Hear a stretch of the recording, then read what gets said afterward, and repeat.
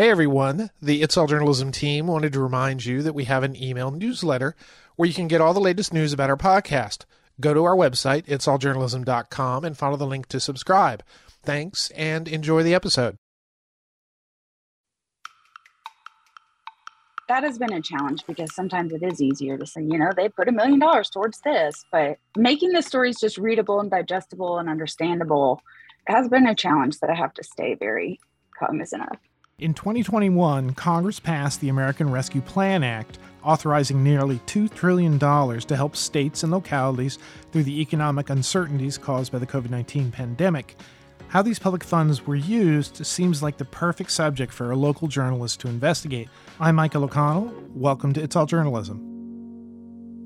Shelby Harris is a Carolina Public Press staff writer based in Asheville, North Carolina, one of the most beautiful towns in the world. She spent 1 year looking at how local governments were using American Rescue Plan Act funds, and she's here to tell us about it. Shelby, welcome to It's All Journalism. Yeah, thank you for having me. So tell me a little bit about yourself. How did you get interested in journalism, and how did you end up at the Carolina Public Press? Yeah, well, I actually studied creative writing in college and wanted to be a poet. And then when I was a senior in college, I had to do an internship, and I chose to do it at Jackson Free Press in Jackson, Mississippi. And I just kind of got this taste of how you could pair being overly passionate, which is how I am, with being a decent writer. And then journalism was born for me. So I went to grad school for it and got a job at a small newspaper in rural Tennessee. And then I worked for the Citizen Times here in Asheville for a little while. And then I found this job at Carolina Public Press, and government is what I want to cover. It's what I want to write about. So the opportunity to have a job solely based on covering government and government finance was the dream. Wow. Yeah. And there's always work for that. It's something that has to be covered, and it needs to be covered. So tell me a little bit about the public press. I mean, is it strictly focused on covering the government, or is it sort of more of a general news website, paper? Yeah, so it's wholly online. It's a nonprofit news organization, which means we're all donor and grant funded. We do not just cover government, but that's a lot of it. I cover technically public service in Western North Carolina, but like you said, I'm working on this year-long project. I'm in it. So currently happening. You're in it up to your neck.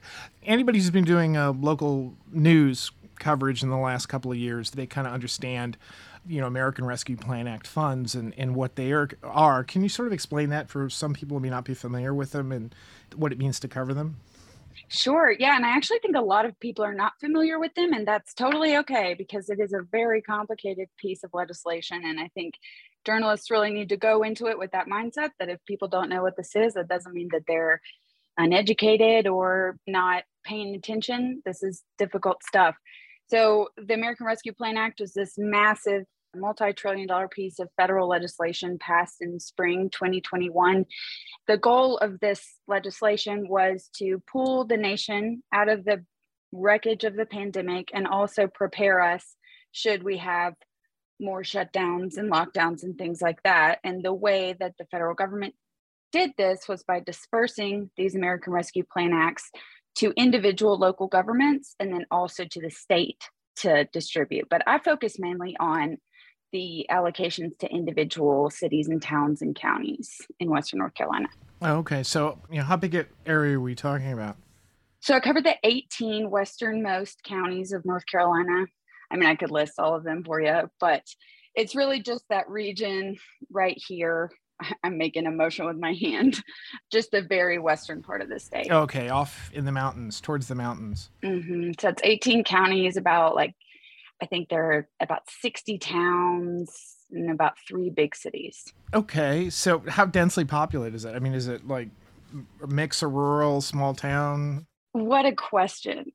Yes, so it is a big mix of rural, small town, mountain areas, and big cities like big cities, I guess, is relative to what you think, but like Asheville and Morganton and Hendersonville, tiny rural areas, big rural areas, tiny cities, big cities, kind of got a big mix, a lot of people impacted over here. Okay. So, how did this this project come about? This idea that, okay, this is something big. This is probably going to have a huge effect on our communities. Whose idea was it? And, once you were given this sort of go ahead, what was your approach? How are we going to cover this? Yeah, so it's, like I said, since we are a nonprofit organization, we function on donors and grants. And a donor came to Carolina Public Press and said, we want somebody who's going to cover these federal funds in Western North Carolina. And they funded the project, this donor. And I don't like to think too much about who they are, because that has the potential to sway my reporting. Journalistically, I hope I would never. So we were approached. They said, here's money for this project, go fund a reporter. And here I am. I will say that I thought my editors were bananas. I thought they were out of their minds. I was like, there's no way I'm going to come up with 12 months of copy on this one funding stream. And boy, was I wrong, because this is a very complicated piece of legislation. And it has been tricky to nail down at some points. Some places, bigger cities, have established whole websites that kind of detail both their spending and their process. But for the smaller towns, which is the bulk of what I'm focusing on as I've taken this project into my own hands, they are not, first of all, not as keen on talking to media typically. And secondly, they don't have these giant websites to list everything out. And so the way that I typically go about that, is picking up the phone and calling them and saying, hey, what have you spent your ARPA money on? But if they don't want to talk to me, or if that is too casual, I've spent a lot of time reading through meeting documents, town councils, city councils, and you just look for those trigger words, ARPA, ARP, sometimes American Rescue Plan Act. And if you're lucky, you can control F that, it'll come up. But yeah, I've spent hours and hours just pouring through these meeting documents. And then I'll go back to the cities, and they're usually a little more keen on talking to me once I know what I'm talking about. Is this controlled by the state? Is the state disseminating this, or is it just strictly the locality and the federal government? It's coming that way. So it's both. So the federal government, determined mostly by population, gave chunks of money to every, township, municipality, county, directly from Treasury to them, and they decide how to spend it. But then states also got a big chunk that they got to choose how to spend it. So sometimes there's an overlap where the state's money also goes to these localities specifically. Like I just wrote a story about, it's called the Rural Transformation Grant. And it's a big chunk of ARPA money that was designated by the state to the Department of Commerce, and then they accepted applications. So there are a couple kind of crossovers there, but I mostly am covering, or so far, 6 months in, mostly have done what goes directly to these localities from the federal government. So you're saying, did you say it was 16 counties, or am I 18. 18 counties? 18. And in those counties, probably there are municipalities. So there are more than 18 organizations, government entities that are controlling this. I work in, for Patch in Northern Virginia. I cover, sometimes I cover county meetings and a couple of towns and cities in my beats. And certainly during the budget season, you heard a lot of, we're going to use our ARPA money on this. We're going to do, in the city of Fairfax, they have it's called a Q bus, and they just made it so that they no longer had to, they charged bus fares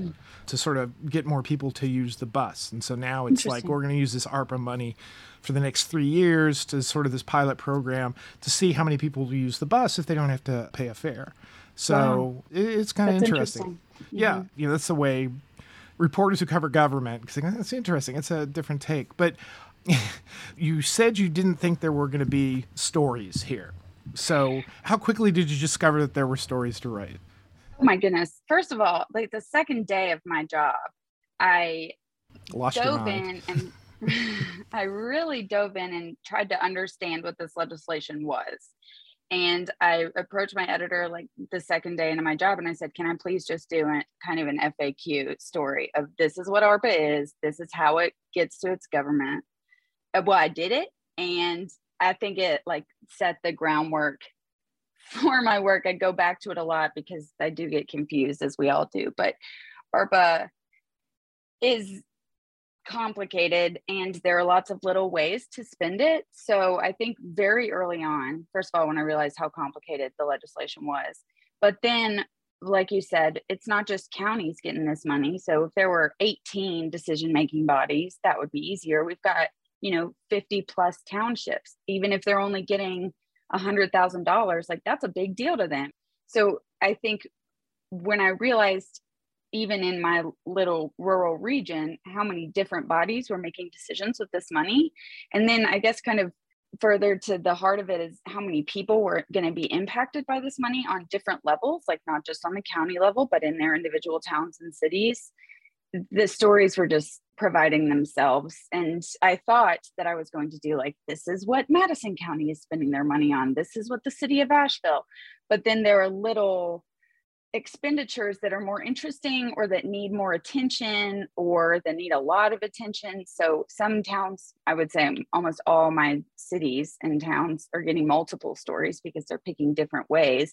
Every now and then I'll do like this is how the town of Mills River is spending their money. But from the most part, I've also like grouped them and I've been like, these 3 entities are spending it on law enforcement. And I do that. So I think I just thought it was going to be more of a telling people how the governments were spending the money, but the stories have been more about the projects. And that's a lot of times different stories. So you can get 3 or 4 stories from one county. Okay. So, and I'm trying to remember, obviously I did not go as deeply into ARPA as you have, but I mean, what is sort of the scope of the types of projects they can do? Can they build roads? Is it transportation? Is it infrastructure? Is it to promote business? Is it, education? You said law enforcement. All of the above. Oh, okay. There are technically 4, I call them buckets of money that the Treasury Department said was an acceptable way to spend ARPA, and that is infrastructure. So I think that's where the bus would fall into, even because infrastructure is one of those words that means, I looked it up, I think, when I was writing, because I wanted to really break it down. And what did it say? Infrastructure is anything that helps a society function. And I was like, well, that's everything. Yeah, it's a great brush to paint over everything. I know. This is an infrastructure bill or whatever. Yeah. Right. So there's infrastructure. You can spend it on premium pay for essential workers. So that's not, we think essential, we think like EMS, but that can also be like county employees and stuff. And so that's the second bucket of money. Then you've got broadband expansion. That was a big one. And then the fourth one, which is the most complicated, and we could use this whole time to talk about this, it's called the revenue loss bucket. And that basically means that towns, cities, counties can put up to 10 million ARPA dollars into their operating budget, even if they haven't experienced revenue loss. Even if anything, they can just move it there and essentially spend it on anything they want. They still have to document and stuff for Treasury, but that's what most people are doing. And they're doing it not in a dishonest way, but in this will offset, like if we move $500,000 to our operating budget, that'll cover X amount of salaries and that'll clear up that money so that we can go fix this road. So I've seen a lot of places do that. It's been really interesting to see the smaller towns are the ones doing the infrastructure projects. They're the ones really getting into water, sewer, paving the roads and stuff. And that's obviously because it's not as expensive and it doesn't take as much time to do those things if you're a smaller town. But the bigger entities, the counties, are using it. They're funding a lot of nonprofit organizations, which is a hugely acceptable thing, because it's addressing all those social problems created by the pandemic. So they're using that a lot for that. And lots of places are using it for broadband expansion. So those are basically the 4 buckets of money. I've seen some really interesting ways. Like, for example, I mentioned Mills River is this small town, and they're using their money. I get to write this story this week, and I think it's the most wholesome story. They're using their money to match SNAP benefits to be spent at the local farmers market. But then I've seen other places like use it in, different ways. For example, Jackson County here in Western North Carolina wanted to use their money to buy new body cams and tasers for their sheriff's deputies. And again, if you use that as revenue loss, there's pretty much nothing that we can do about that, even though you would think, oh, that's not really directly related to the pandemic. But if they pull as revenue loss, they can pretty much spend the money on anything they want. Yeah. It's one of those things, that I think has a lot of impact on people's lives, but probably most people don't understand that or know that that's happening. Have you gotten a lot of feedback from, readers or, governments about any of the reporting you're doing? I have a lot from readers, and I'll talk to people who, again, say that they didn't even, know what this money was. And the New York Times published this article a while ago talking about how that's mostly because the projects are invisible. So you've got water, sewer, we can't really see that happening, so people don't know. Whereas when we got stimulus checks, everybody could see that. I get a lot of feedback from people who are either saying, hey, I wish that the money would be spent this way instead, or thanks for covering this. This is important stuff. The governments typically are very responsive to my questions and things like that, because there isn't really an unsavory way to spend this money legally. But I wouldn't say they give me a lot of feedback, but the community definitely, my inbox stays going off, and my Twitter is. And it's really beautiful to kind of see people engaged in federal legislation like this.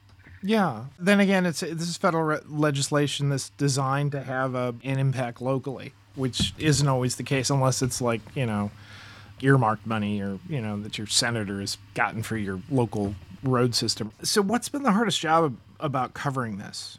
Or has it been hard? Of course. Well, of course it's been hard. Of course there's been hard. I mean, if it was easy, I don't know. I don't see how it could be. I would say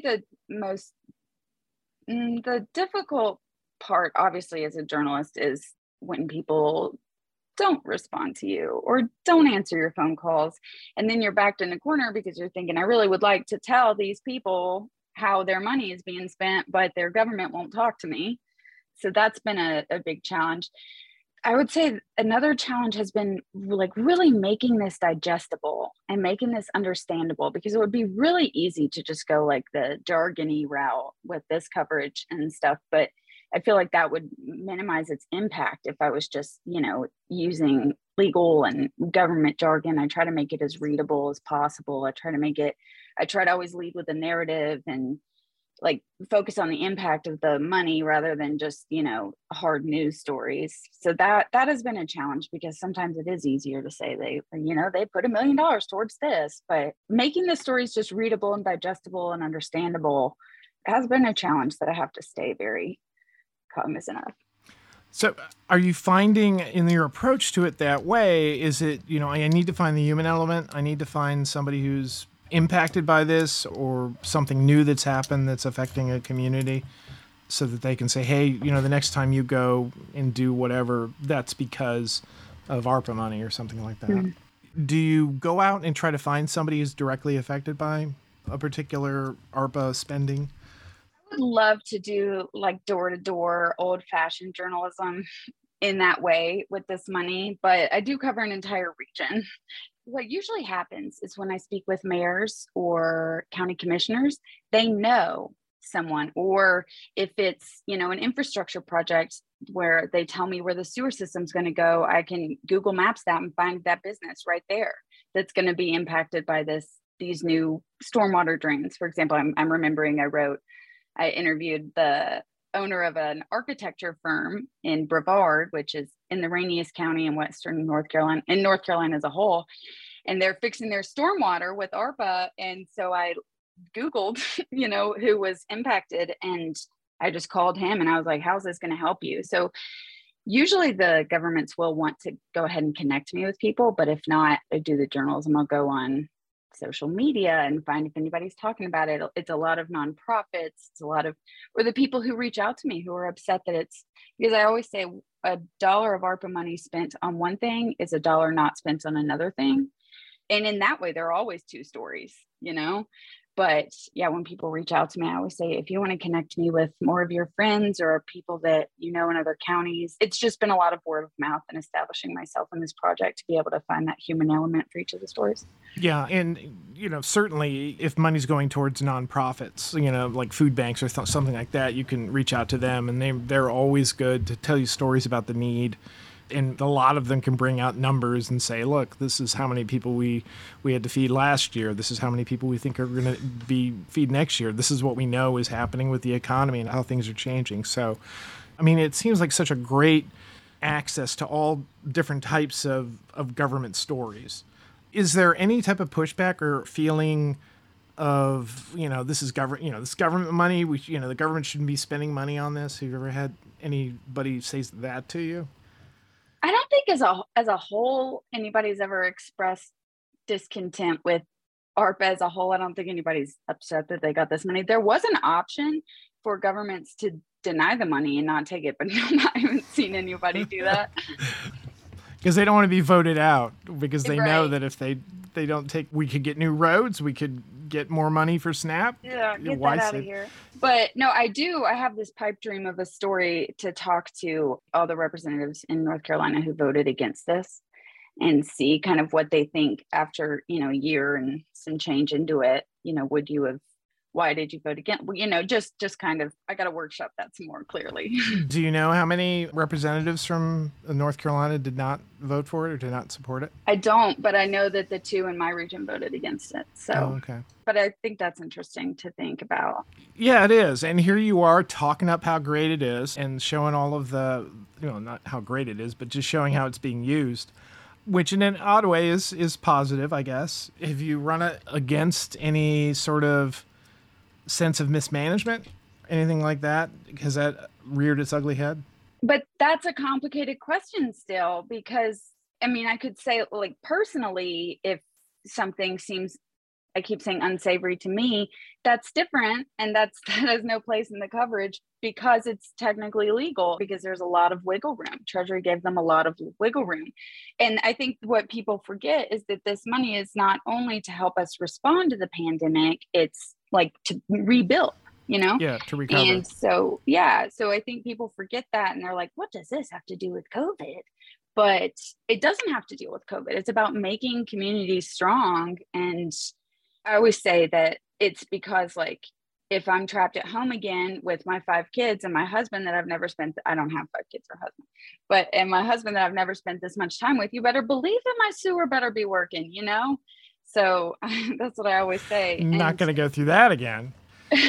So, I think obviously as a journalist, we cover things that we personally think could have been, you think, we could have spent a little more time on that. But as far as mismanagement, I don't really foresee any audits.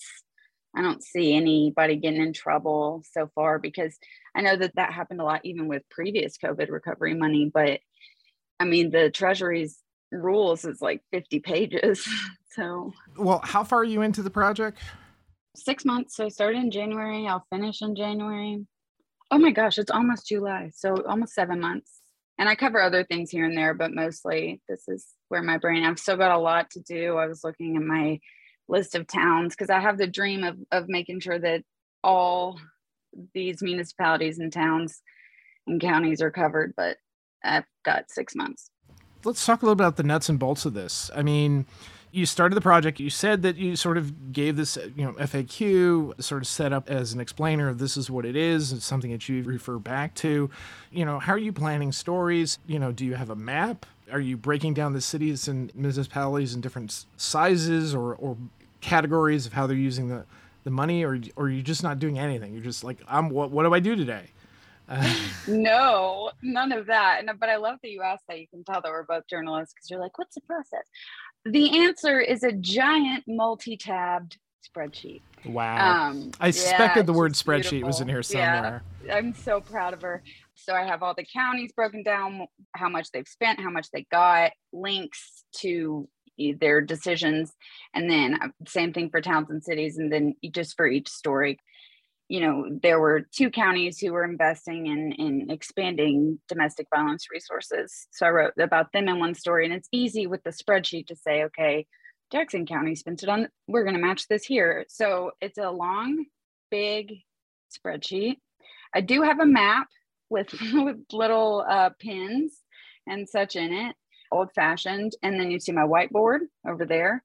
So it's a lot of keeping things very neat and clean. And sometimes I do get overwhelmed and spend hours just reorganizing that spreadsheet, because it has to be, that's the ARPA Bible over here. Are you envisioning maybe your spreadsheet or your map like being presented in some way as you get towards the end of this project? Oh, wow. I have not considered that, but it has been used for like data viz, putting in maps. Like I'll send that to, the folks in charge of that, and they'll do that based on my spreadsheet. But as far as I would love to do that. Just publish the spreadsheet. I would love to do that. Do you have any, are there data sets that you can, scrape or grab? There are a lot. Part of ARPA was that you had to submit reports, and which reports are required of you is determined by how much money you've got. And obviously they're really delayed usually. So I haven't relied too much. And then there are other places, like we have a county commission organization that has different data sheets and things like that. But I really haven't relied too much on those. I go directly to the county, directly to the meeting documents. And I obviously fact checked all the data and stuff, but sometimes there can be gaps and it can be missing, and you're pulling, these expenditures from one county from this data source and then these from this. So it's just easier to get them to just straight up send the documents that they're using. Send me have you had to FOIA anything? No, I don't think I've had to submit a formal FOIA. Oh, that's good. That's always good. People talk about FOIA a lot, but sometimes if you have a relationship, it's a lot easier. Right. But sometimes if you go to the office, if you ask them, they'll just give it to you. Yeah. Especially something like that's public data, and that they know that even if you ask for FOIA, they're gonna have to hand it over anyway. So it's always, one of those things as reporters, sometimes it's incredibly easy, and other times it's needlessly difficult. So I know, and it's always frustrating because you're just like, I'm gonna get it eventually. Just please, just give it to me. But yeah, no, I haven't had to. What a blessing. What have you enjoyed about this project so far? I mean, this has just been, I can't even describe, because I wrote a column last week actually that explains what it meant to me, because I feel like I've really gotten to play a hand in assisting people to participate in government, because I've taken this really complicated thing that it would be so easy for decision makers, people who wield great power, to keep under wraps and spend however they want. But I said, not so fast. And so I was always, work for newspapers, hard news. And I feel like I've gotten the opportunity to connect people to these really important decisions, because it's not easy for governments to engage the community in money-making decisions. And obviously a lot of times they don't want to do that because it takes a lot of work, and then they don't get to spend it how they want. But I've had so many people call me and say, I just got off the phone with the county commission office and stuff. And I'm like, yes, engage with your local government. So I can't even describe, that's what I've always wanted, was the people to engage with their government. And I feel like I've assisted in that. So that's definitely the highlight. So what's on the horizon here? You said, now we're 7 months into it, or almost 7 months into it. Where do you hope to be in January? Well, I'm going to keep going with all the towns and cities and updates, but I would like to dive more into the state funds that have been appropriated towards this area, because the state, I told you about the rural transformation grant, things like that. So the state money that's coming here, I would like to look more into that. I know that North Carolina's budget hasn't passed yet, but from what I understand, there was a piece of it where Commerce Department would be able to hire some ARPA managers, something like that. So just looking more into the state side of it and localizing that. This has been kind of fascinating. What would you, recommend? I mean, obviously, hopefully, the reporters who are listening to this and haven't done any ARPA reporting, shame on you. But, what would you recommend if somebody says, oh, wow, maybe I should look into this for my communities? Oh, you should absolutely look into this.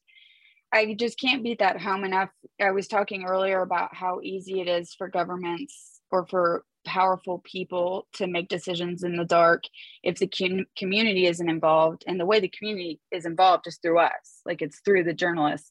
So not only will you find a plethora of stories, but I think it's accountability journalism at its, well, at least for me, at its peak. I've been able to directly look how this money has been spent and tell the people, and then the people have gotten mad or the people have celebrated. And so you definitely need to cover it if you haven't. And when you cover it, make sure that it's, understandable to the people that it's impacting. don't write an academic article. Like, it just kills me. Not that I've read a lot, but like really rigid, like stuffy. I'm like, come on, this is for, yeah. But I feel that not always, but just especially for this money, because it's so hard to understand. Sometimes when you get a little deep in the weeds and you get sort of your head filled with this type of reporting, that you forget that it actually has a human impact. Right. And you get caught up in the numbers. Oh my God. That's a really hard thing for me, is not to just like spreadsheet them out, like, I'm like, they don't care about this. See like the numbers? Yep. Yeah. $4 million. Duh. Right. They're not like me that gets butterflies from data, so we need to make it digestible. Well, it sounds like you found a good spot for yourself. And it sounds like a fun project to do. And it's great that you got this going on. Shelby, thanks for coming on the podcast. This is great. Oh, thank you so much for having me.